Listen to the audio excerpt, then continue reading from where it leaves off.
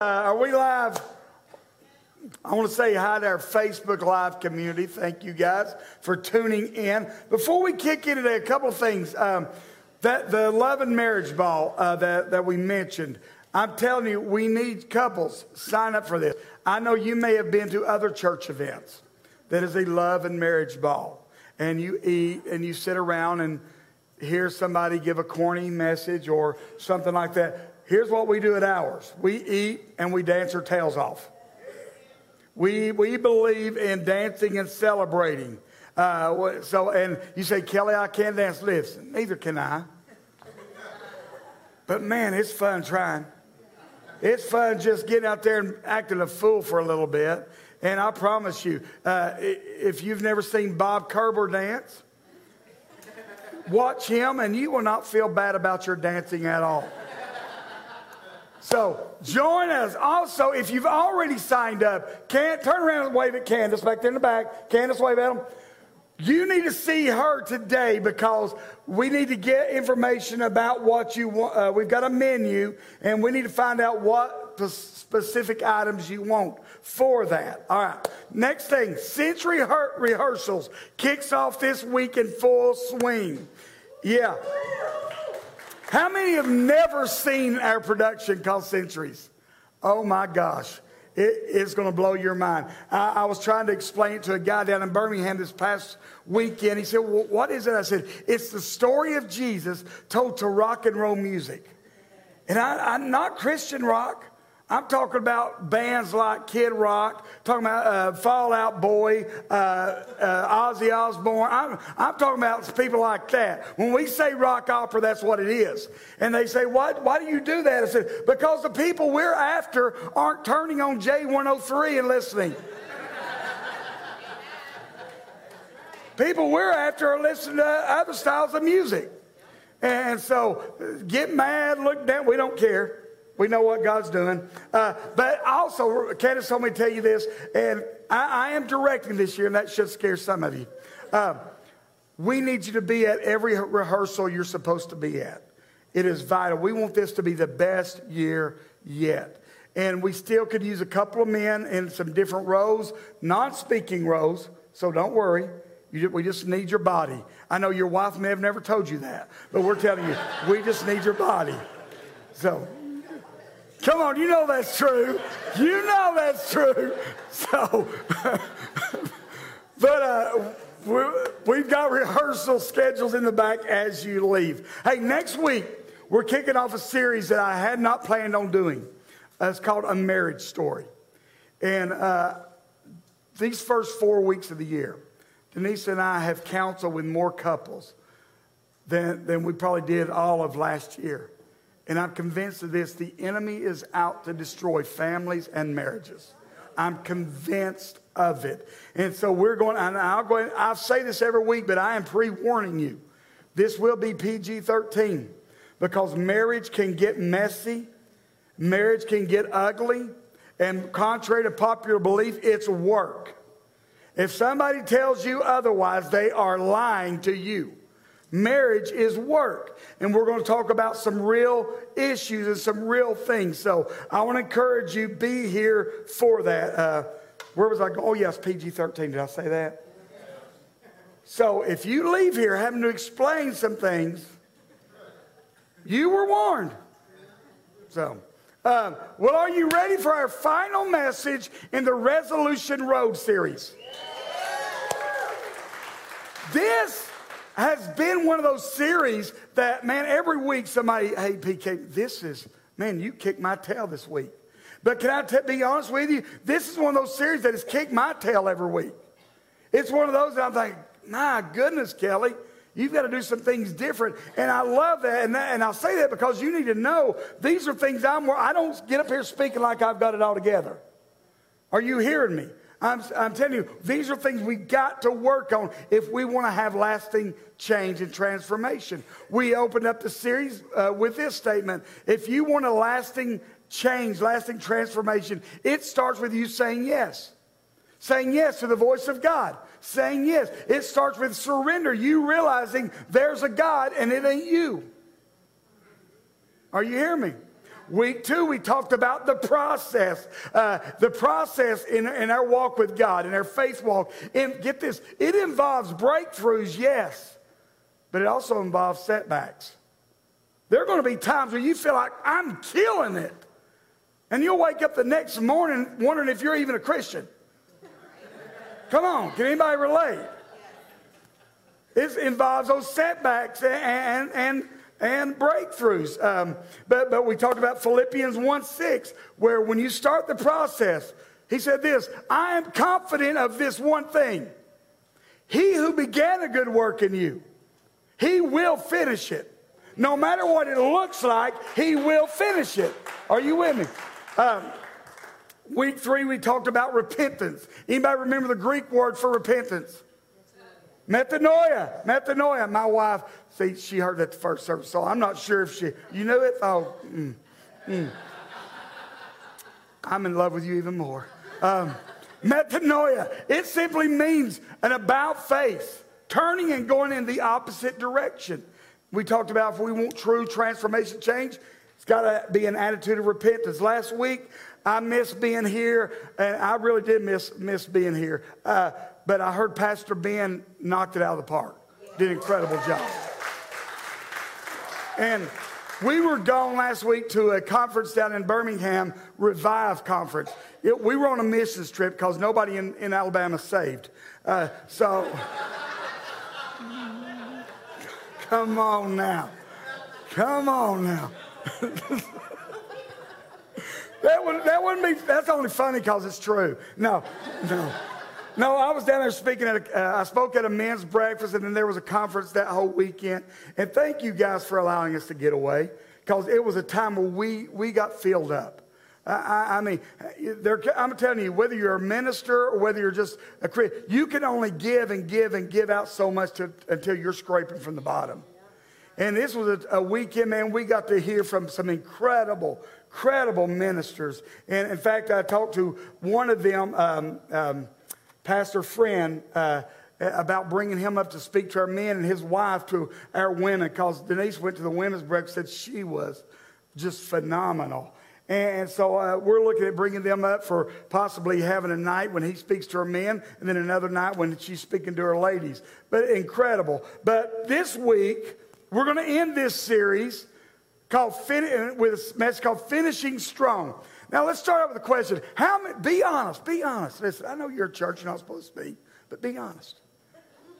How many you would say, I'm a great starter, but I'm a terrible finisher?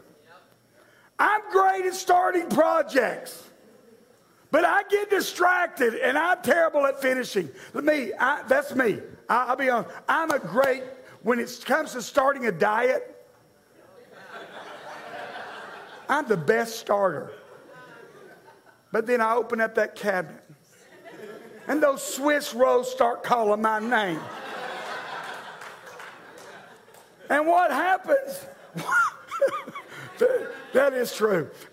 What happens is, this is my ultimate goal, to be 30, 35 pounds lighter. That's to be healthy. But then I let something small distract me from what I really want for a right now hit. Come on, are you with me?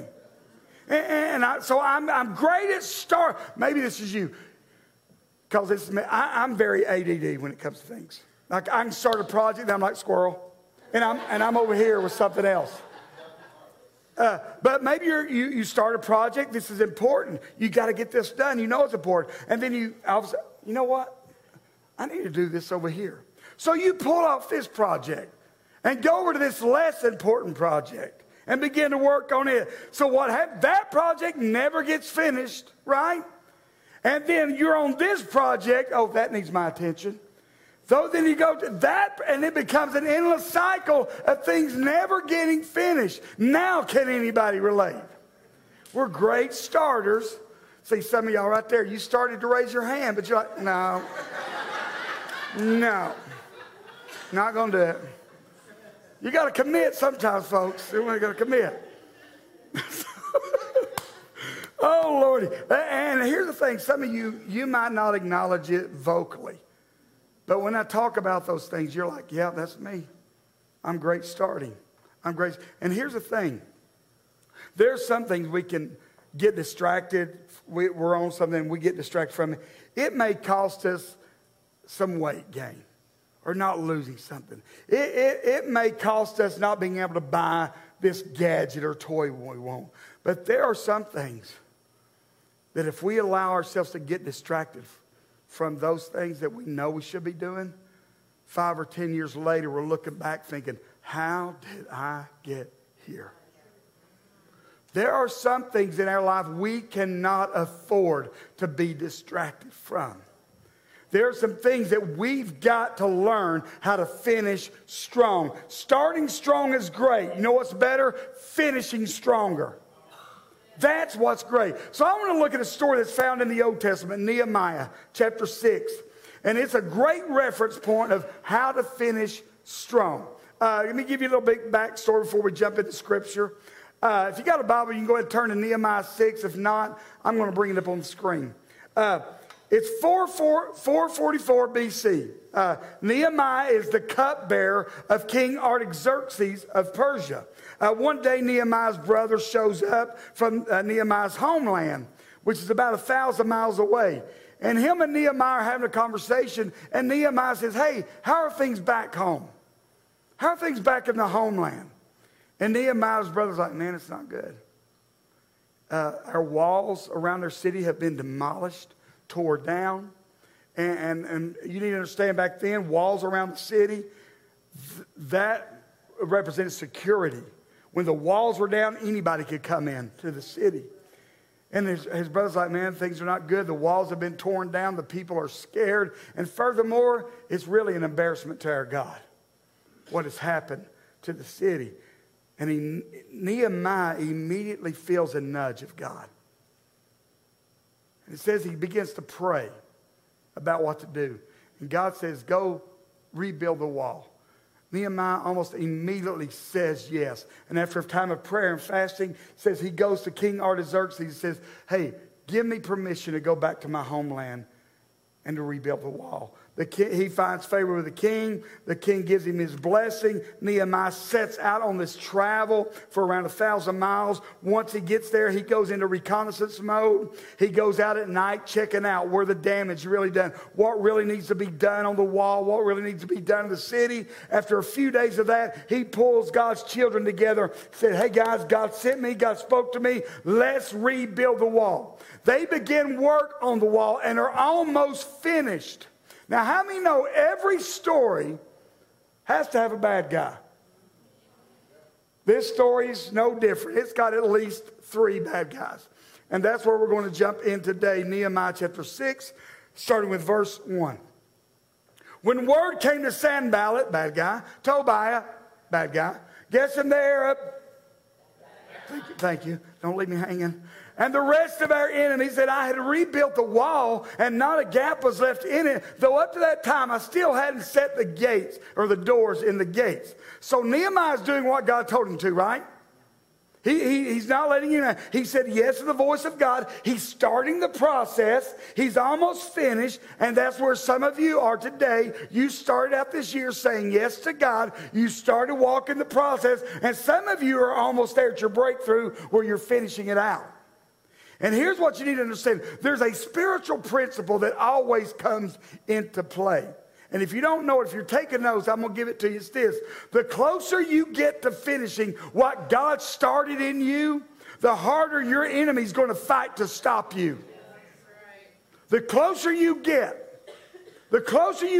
to finishing what God's starting in you better believe there's a fight on your hand. That sin you're about to conquer, that addiction you're about to conquer, that marriage that is about to be healed, that relationship, you better believe the enemy's going to try to stop you.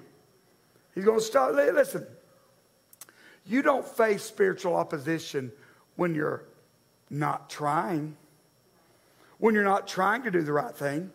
You don't face spiritual opposition when you're not trying to quit the addiction, when you're not trying to live a godly lifestyle. You face spiritual opposition when you say yes to God and you start that road to recovery. When you start saying yes to those things, that's when you say, Kelly, man, my life's good. I'm not facing any spiritual opposition at all. Maybe you ought to check your relationship. I say that kind of jokingly. But I'm going to tell you, if you were born into the philosophy that, hey, get saved and everything will be a bed of roses, you were lied to. It's tough. It's tough walking this road. Come on, Kelly. It's tough when somebody cuts you off, not telling them they're number one with the wrong finger. Can we be honest? You see somebody do something, say something against your family. It's tough not to go give them the right hand of fellowship and the left. It's tough. So anybody told you, but he's going to come at you when you're trying to do the right thing. And God has been moving you towards something and you're about to see a breakthrough. Guess what? You're going to hit resistance. Let's say you decide, hey, our marriage, man, we're going to get more involved at church. We're going to grow spiritually together in church. We're going to worship together. And man, you make that declaration, and then that Sunday morning you're on the way to church, and all hell breaks loose in the minivan. You and your wife are at each other's throats. You're like, you got the kids, you got the hand, come on. And then you get to church, and you close that door, and then it's like, blessed, highly favored. Blessed, highly favored. God bless you. There's going to be resistance when you're trying to do the right thing. Come on. You say, you know what, we're going to start tithing. God, I'm going to start tithing. I'm going to trust you. The Bible says to test you. I'm going to start tithing. Here it is. Let's give this today. And then driving home, transmission goes out of your car. You better believe the moment you say, God, I'm going to hear your voice. I'm going to do it. You are going to face resistance. You decide, I'm going to get healthy.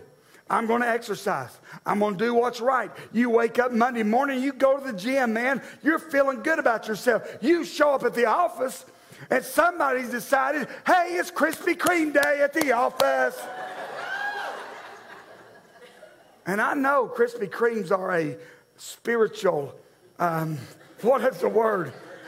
Delicacy. I mean, come on. Some of y'all do communion with Krispy Kreme.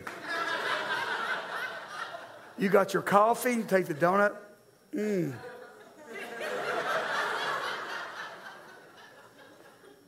Come on. The closer you get to doing what God wants to do in you, the harder the enemy is going to fight you. And he's got a strategy. You know that. He's not dumb. He has a strategy. Here's one thing, the enemy's strategy. Your enemy wants to distract you. You're doing this. God told you to do this. He wants to pull you off that thing. He wants to distract you. You made some choices to start out this year. Things are going to be different. You're focused. You've got your eye on the prize, and then comes a distraction. That's what happens to Nehemiah. Check out verse 2. Sanballat and Geshem sent me this message. Come, let us meet together in one of the villages on the plain of Ono. But they were scheming to harm me. What is Sanballat and Geshem doing? They're trying to distract him from what God told him to do. And so they say, hey, listen, meet us at Ono. And Nehemiah says, oh no. Come on. That was funnier in my head. Come on. That's so stupid. Anyway. They try to get his attention off something other than what God told him to do. Let's get him off the wall. Let's get him distracted. Can I tell you, the enemy's tactics have really not changed at all. He wants to get you distracted. Can I be honest? Listen, I don't think it bothers the enemy so much when you come down to say a prayer and give your heart to God. I mean, yeah, he's kind of bothered. But if that's all you do, and then you come in here and you on Sundays, maybe a Wednesday, every now and then, but that's it, I don't think that bothers Satan at all. I think what really bothers him is when God tells you something And he sees you begin to move toward what God told you to do. And you begin to walk in your gifting. You begin to walk in your calling. You begin to walk in what... That bothers him because he knows something is going to happen. So I'm going to tell you, he's going to try to distract you and get you to do something other than what God wants you to do. The enemy's smarter than people give him credit for. Like with me... Like, I'm not going to be walking out of the Quick Stop or 7-Eleven or whatever it is, and a guy be out there is like, hey, got some crack. I'm not going to be, get behind me, Satan. Get behind me, Satan. But what I'm saying is he knows where to hit me. He knows what my distraction is. But I also say this, he doesn't always use bad things to distract us. He'll use good things to distract us. Because then we can work it out in our mind while we should come off this. And because this is a good thing.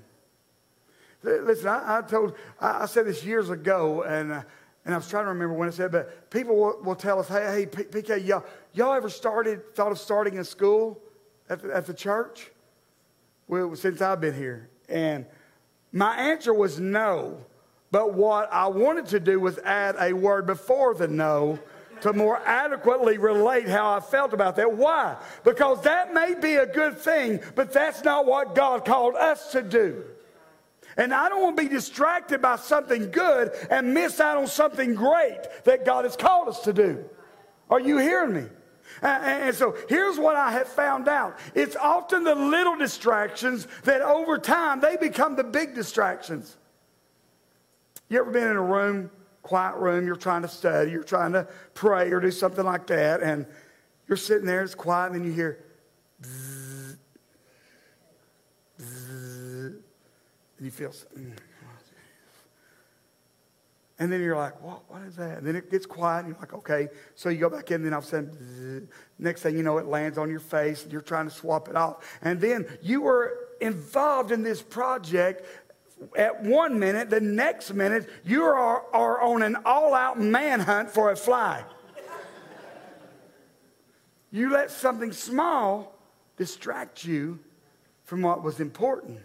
It's often the little distractions that become the big distractions from what God wants you to do. And like I said, sometimes those distractions aren't necessarily bad things. I love Karen Taylor come to me a couple weeks ago on a Monday night prayer. And we were closing out prayer, and she said, I want prayer. Would you guys pray for me? She said, I've been coaching girls ball for a long time, and I love it. But this week after your message, God said, step away from that so you can create space for something else I want.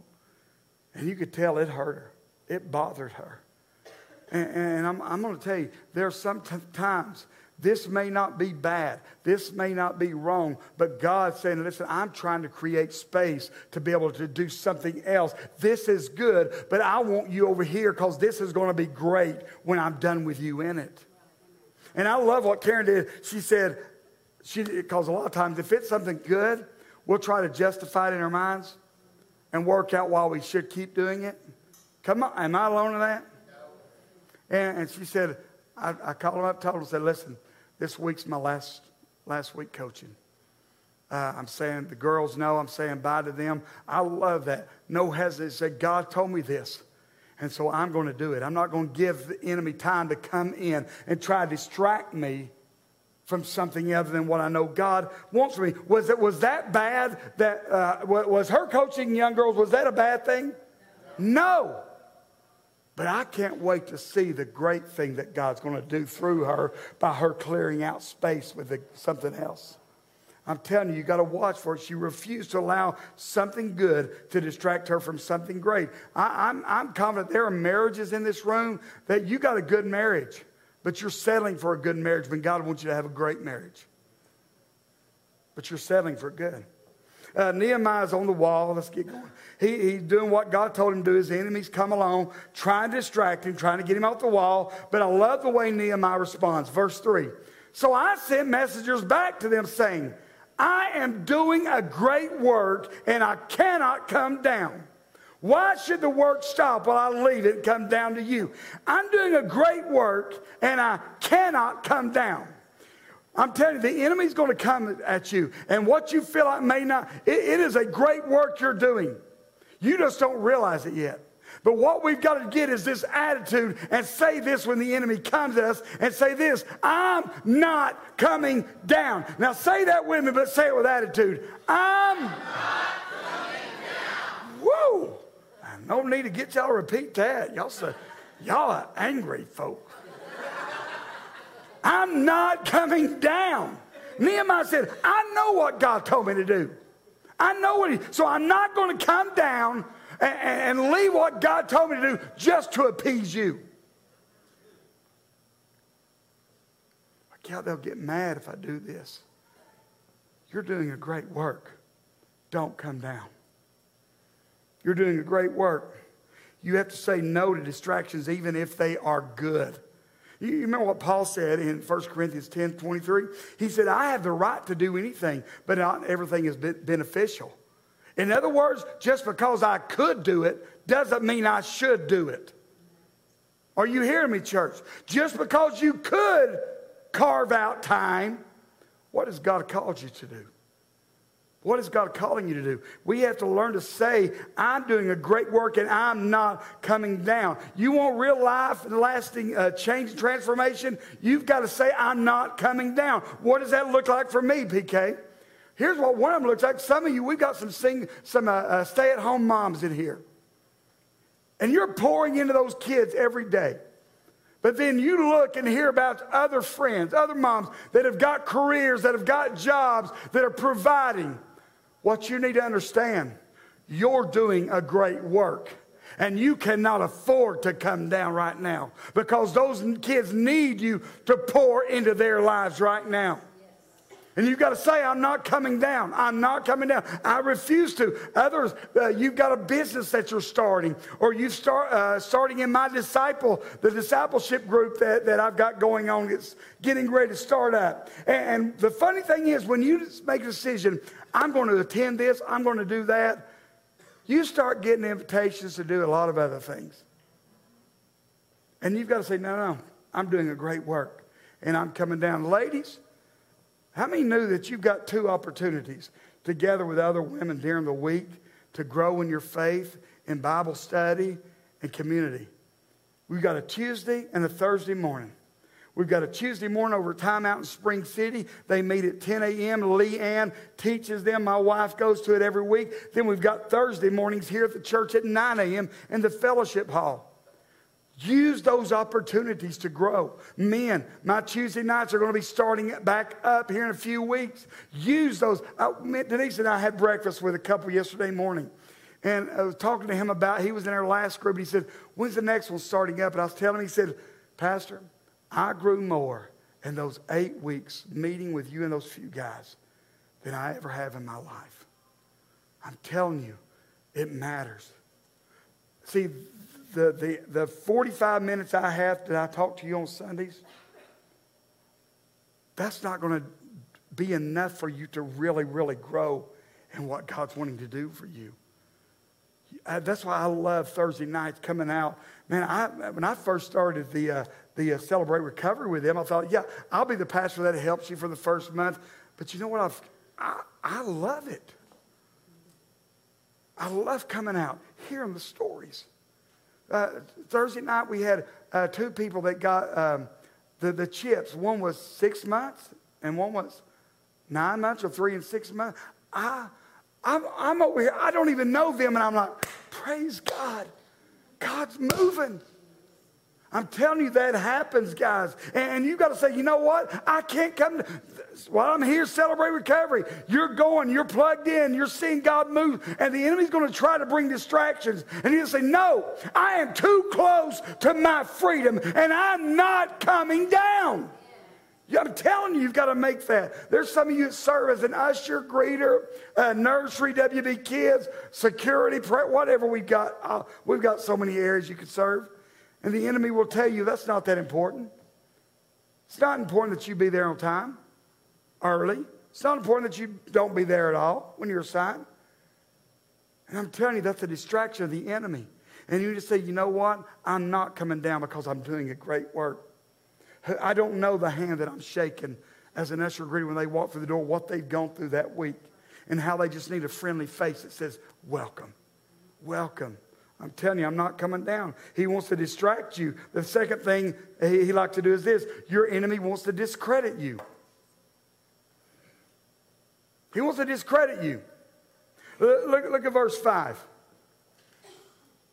In the same way, Sanballat, for the 5th time, sent his servant to me with an open letter in his hand. Another translation says unsealed letter. He came at him. This was the 5th time. Can I tell you, your enemy is persistent? Just because you say no the first time, the second time, the third time, doesn't mean he's going to give up. He's going to keep coming at you. And it says he came with an unsealed or open letter. And what he was wanting to see, if you wanted to send somebody a letter, but you didn't just want it between you and them, it was sealed. So that when it got there, nobody had read it. And you could tell by the seal that nobody read it. But if you wanted their business out there, let me put it in a term some of you will understand. If you want to tell somebody something via Facebook, and you just wanted to, a little concern you might have with them, you might send them a private message. But if you really want to put their business out there, you're going to write a post and tag them in it. Some of y'all need to ask forgiveness right now because you've done that. You tag them in it. And that's what Sanballat was wanting. I'm going to send this letter because I want whoever's hands it goes in to read what I've written about Nehemiah. What did he write? Look at this. In the same way, Sanballat, for the 5th time, sent his servant to me with an open letter in his hand. In it was written, it is reported among the nations. And hey, Geshem, the other bad guy, he also says it, that you and the Jews are rebelling. And that is why you're building the wall. And according to the reports we've heard, you want to be their king. And you have also set up prophets to say this about you in Jerusalem. I want you to remember that. You've set up prophets. You've got prophets. You've went to prophets to pay them to say this about you in Jerusalem. And he said, there is a king in Judah, and now the king will hear of these reports. So come on down. Let's take counsel together. So he wants to discredit you. One of the ways the enemy uses to discredit you is this, spreading rumors. I'll never forget our first Easter here. We kicked off a series called Escape from Zombieland. If you're not religious, you would have loved it. If you're really religious, you would have hated it. Because we opened up that Easter sermon dancing to a Thriller by Michael Jackson. You know, it was a great day. Well, then rumors, and we saw lives changed. But then rumors started coming that I got phone calls, I got messages. You had a zombie Jesus in your service? And parts of me wanted to say, yeah, we did. Just to see their reaction. But the truth is, no, we didn't. And I responded to those things. But you can be sure when you begin doing what God wants you to do, and you get close to finishing it, people are going to talk about you. Come on, anybody experience that? They're going to say things about you. And here's the truth. None of what was said about him was true. I mean, Nehemiah had every right to better himself financially. He had every right to take food that was given there and take it in at his own. But he didn't do any of these. In fact, he took his own resources to try to get other people out of debt. He used his own resources to help the people. And so the enemy begins to try to discredit him and spreading rumors. Do you know how Nehemiah responded? One, he didn't go on a big rant defending himself. I'll never forget, it's been 4 or 5 years ago, I guess. And Denise gets a call from our sister-in-law, and she says, have you been on Facebook? That's never a good thing when they say, have you been on Facebook? And it says, so-and-so is running you and Pastor down and the church, and they're talking so much. And Denise said, listen, don't respond to them. Don't respond to anything they say. You're just feeling the fire. Why? Because here's what I know. God can fight those battles better for me than I can myself. And if I will just train myself to keep my mouth shut when I want to go on a rant, I'll see God's hand. And I'm going to tell you what happened with it. Nothing, because people knew this person. They knew they were an idiot. Come on. That's funny. No, we didn't say anything. Why? Because we want God, you take care of this for us. And so here's Nehemiah's response. Nehemiah said this, that's not true. He prayed and went back to work. We've got to get that attitude. When the rumors, they're trying to discredit us and spreading rumors. That's not true. God, I'm going to pray for them and I'm back to work. Why? Because I'm doing a great work and I cannot come down. I cannot come down. So he's going to tempt you, or he's going to try to do it by spreading rumors. The second way he's going to try to discredit you is this, by tempting you to compromise. Here's what I mean. He's going to try to get you to compromise your integrity, your character, your morals. He's going to try to get to your values, to compromise those things. In verse 10, you're about to see a new character enter into this. A guy by the name of Shemaiah. Shemaiah is a priest. How do we know that? Because only priests were allowed to enter the temple. If you weren't a priest and you went into the temple, it was blasphemy. You were the worst sinner. You did not enter the temple if you weren't a priest. So look what Shemaiah does. Let's try another tactic. Shemaiah said, hey, let us meet in the house of God inside the temple. Let us close the temple doors because men are coming to kill you. By night, they're coming to kill you. He says, hey, he's being nice. He's trying to tell him, I'm on your side. People are coming to kill you. Let's go into the temple. I know you're not allowed to be in there. Let's go into the temple. But I said, should a man like me run away? Should someone like me go into the temple to save his life? I will not go. And I said, God's called me to do this. And if God has called me to do this, I don't have to defend what I'm doing. God will stand by me. I am not going. Listen, guys, this next part, we're about to read this next verse 12. I'm telling you, it is vital when you allow people to speak into your life. And you allow the voices in your life. Because there are some people that you will think have got your best interest at heart because of position they hold. Let's look at this. Shemaiah's a priest. Look what happens. Nehemiah says, I realized that God had not sent him. But he had prophesied. Remember, they accused him of prophesying. But this guy had prophesied against me because Tobiah and Sanballat had hired him. I'm telling you, you better listen. Be careful of the voices you allow into your life when you're walking through something. Because there will be people, even family, even friends, that you think that they've got the best at heart. But when you stand, you know this is what God has told me to do. And people will be over here and say, oh, come on, do this. You don't really need to do that. Come on, step over here. But look at this, verse 13. He, Shemaiah, had been hired to intimidate me so that I would commit a sin by doing this. By doing what? Going into the temple. By doing this. And then they would give me a bad name to do what? Discredit me. That's what the enemy wanted to do to Nehemiah. And that's what the enemy wants to do to you. Discredit you by getting you to compromise. Here's the truth. It's been very easy for Nehemiah to fall into this attitude of, hey, why not? Somebody's out to kill me. And after all, nobody else is building the temple. This temple, this wall, the wall was in ruins till I showed up. Nobody else is doing it. So what would be wrong for me to go into the temple? What would be, in fact, it's probably only right that I go in there. Listen,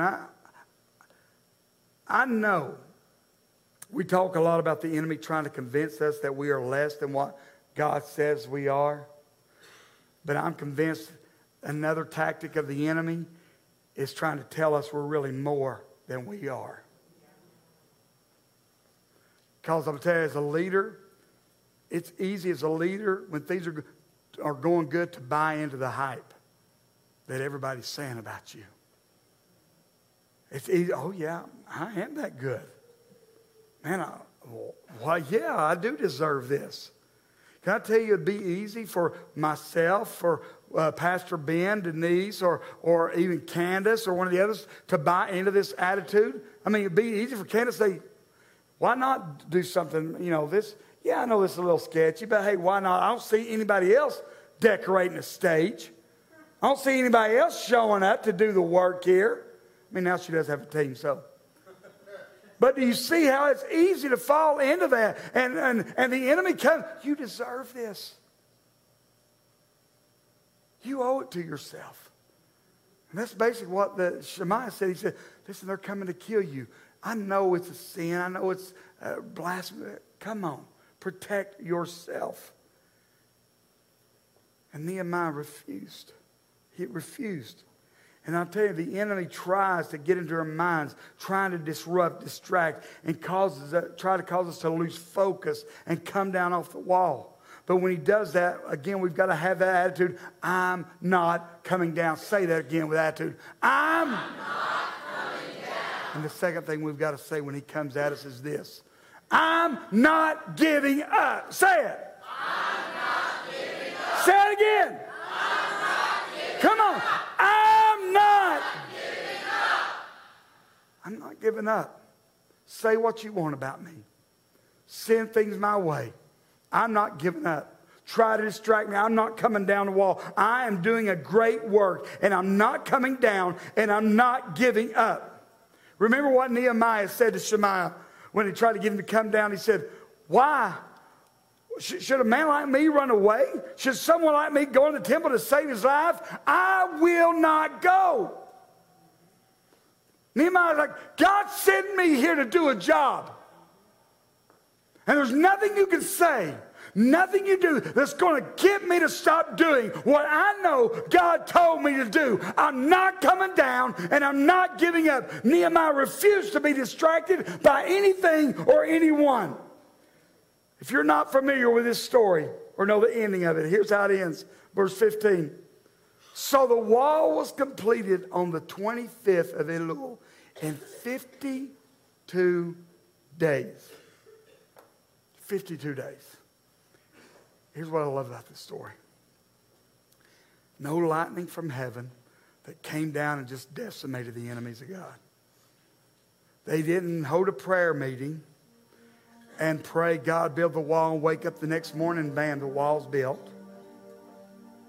Come on, ain't that way we want our miracles? Nothing like that. Here was the miracle that took place. God spoke to a man 1,000 miles away from his homeland. That man responded with a yes, moved back to his homeland, and began to put in the work that needed to be done.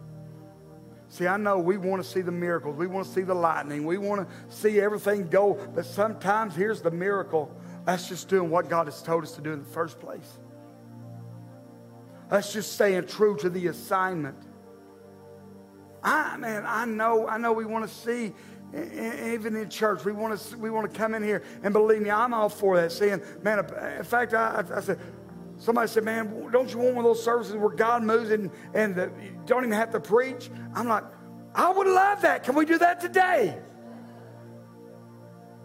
I would love that. But some of you grew up like I did, where the power of God would fall. And you'd see people run the aisles. You'd see people run down to these altars every week. But nothing changed about them. Nothing changed. Come on. I want to be a part of a body where we're raising up disciples. Where when we leave this place, the move of God is happening when we go to work. The move of God is happening when we go to school. The move of God is when I'm at the park walking around or playing ball. The move of God is at Walmart when I walk in. I heard a guy say this. He said, I quit praying for revival. I just decided I am the revival. I am the revival. And we can either pray, keep praying for a move of God, and I'm all about that, or we can decide, I am the move of God. You want to know why you're in Meigs County or wherever you live this time of a decade, this time, this seasoning, this place, while you're in the school, the workplace? Maybe God said, you're the move of God they need in that place.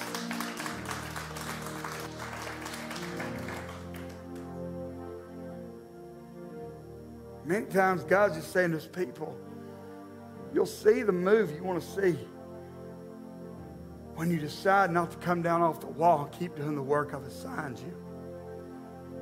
Look at verse 16 and we're closing. When all their enemies heard about this, heard about what? The wall being built, 52 days. When they heard about this, all the surrounding nations were afraid. And they lost their self-confidence because they realized that this work had been done with the help of their God. Everybody, their enemies, those in the surrounding counties, they heard not that it was Nehemiah, but God helped Nehemiah. This is why I'm convinced God decided to bring Denise and I back home to pastor. So that when God moves, because people know who I used to be here. And Kelly Goins is pastor there. All right, is it the same one? I'm convinced of this. So when they hear about it or see a move of God, they're like, that can't be Kelly. That can't be Denise. That's got to be God moving in that place. And listen, I heard you laugh. But look who I'm surrounded by.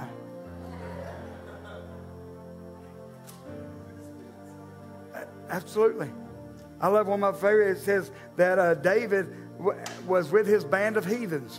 I'm like, that's my church. Why? Because I believe when God moves, and he's already started moving, but even the more intense it gets, it's going to be like, that cannot be them. That's got to be God moving in and through them. Because I never want to take glory for anything that gets done here, because I know it's not me. I know my weaknesses. I know I'm human. And the moment we put leaders up here on a pedestal, they fall. And I'm not about that. So I know it's God. It's God. If something happens here, it's God. It's not me. It's not Denise. It's God.